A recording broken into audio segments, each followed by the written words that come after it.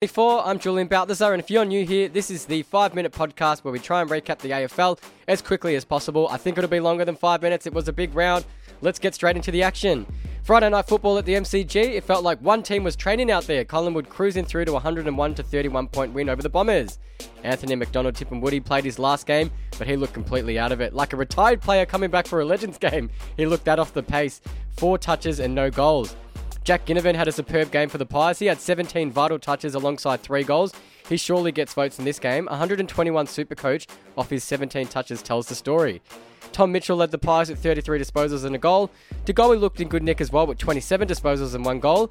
For the Bombers, they were super off all game. It looked like they just really didn't want to win this one. Big numbers for Merritt though. He had 36 disposals and 146 Dream Team, but no real impact. Jamie Elliott was subbed out in quarter 2 with a hip flexor problem. I don't think it was that serious, just resting before finals. Over to Hawthorn Freo on Saturday at the MCG. Freo have won as underdogs, quite convincingly, 93-56. They found themselves up 60-26 at one point. They used the middle of the ground well, and it looked like there was a lot of space.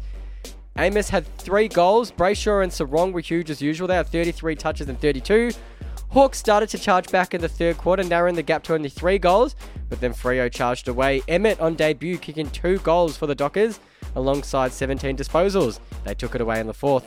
Blake Hardwick was moved forward for the Hawks. It didn't really work, but he had 25 disposals. Will Day had 30 disposals. Dylan Moore 27. Luke Bruce kept to just 2 goals. North have won. What have you done, North? Given up the first pick by winning 132-97 against the Gold Coast Suns. Gold Coast were up 19-1 and then 45-17 early in the second.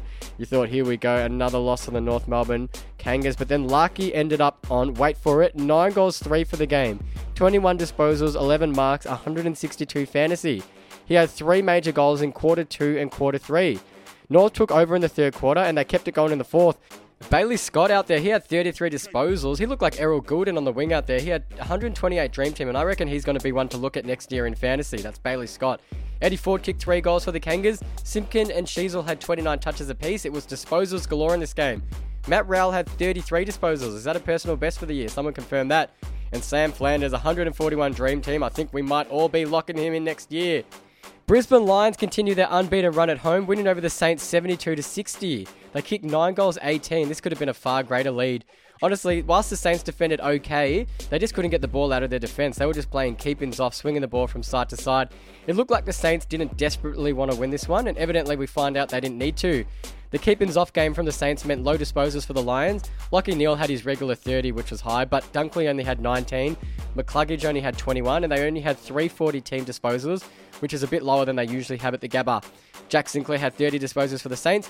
Rowan Marshall had another big game. He had 24 disposals and 132 fantasy. He might be the All-Australian starting ruckman. Not many standouts for both teams. They both played a pretty average game. Even Brisbane, they missed some easy kicking targets around the ground that they'd normally execute. Jack Hayes was back for the Saints, but I think he might lose his spot. He was a little bit off the pace.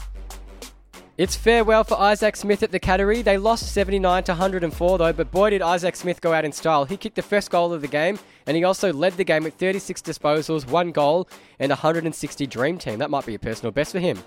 Geelong were in control of the scoreboard for most of the game. Dangerfield only 18 disposals, but looked a lot better than last week, and it was nice seeing Menegola back in the side. Stewart had 29 touches, as he does.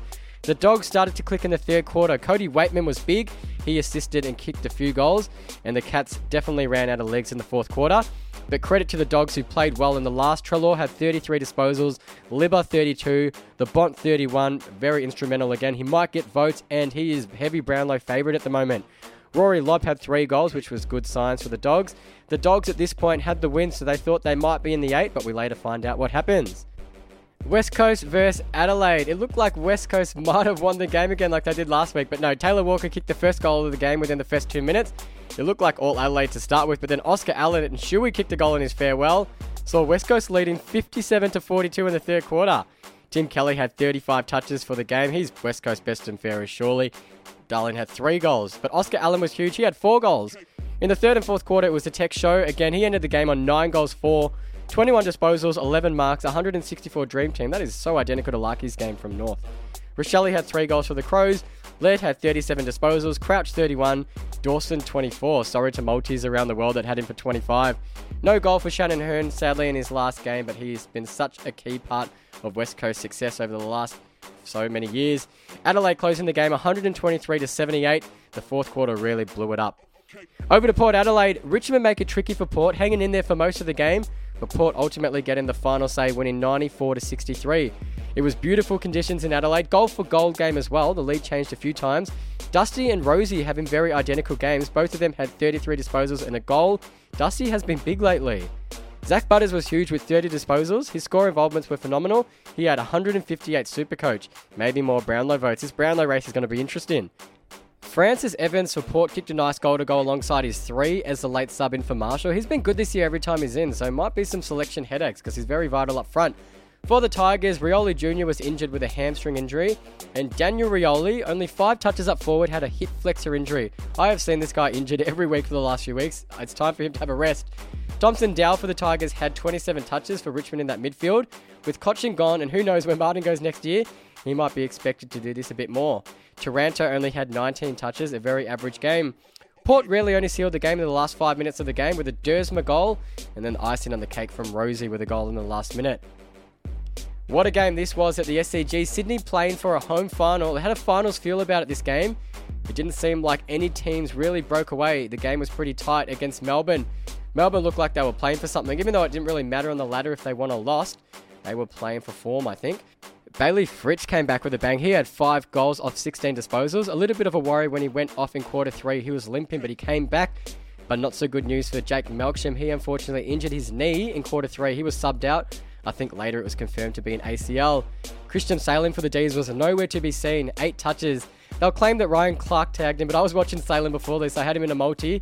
He was no good all game. Jack Viney and Petrarca had 29 touches each, both instrumental. Oliver was okay on 24. I think he'll be good next week against the Pies. I'm definitely going to get Oliver for 25 disposals next week.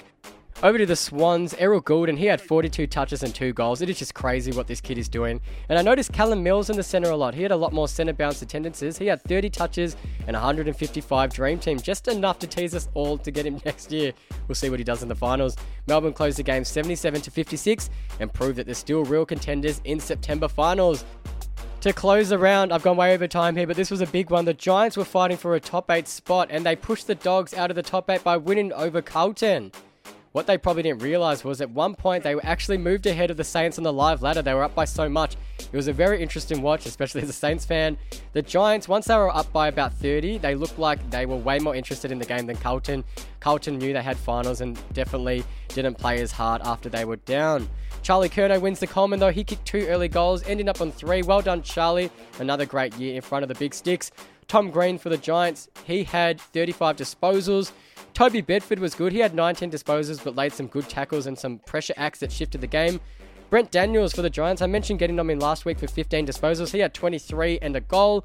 Himmelberg was enormous in defence for the Giants. He was intercepting everything. Toby Green had 4 goals too, but a little incident with Wiederin might be looked at.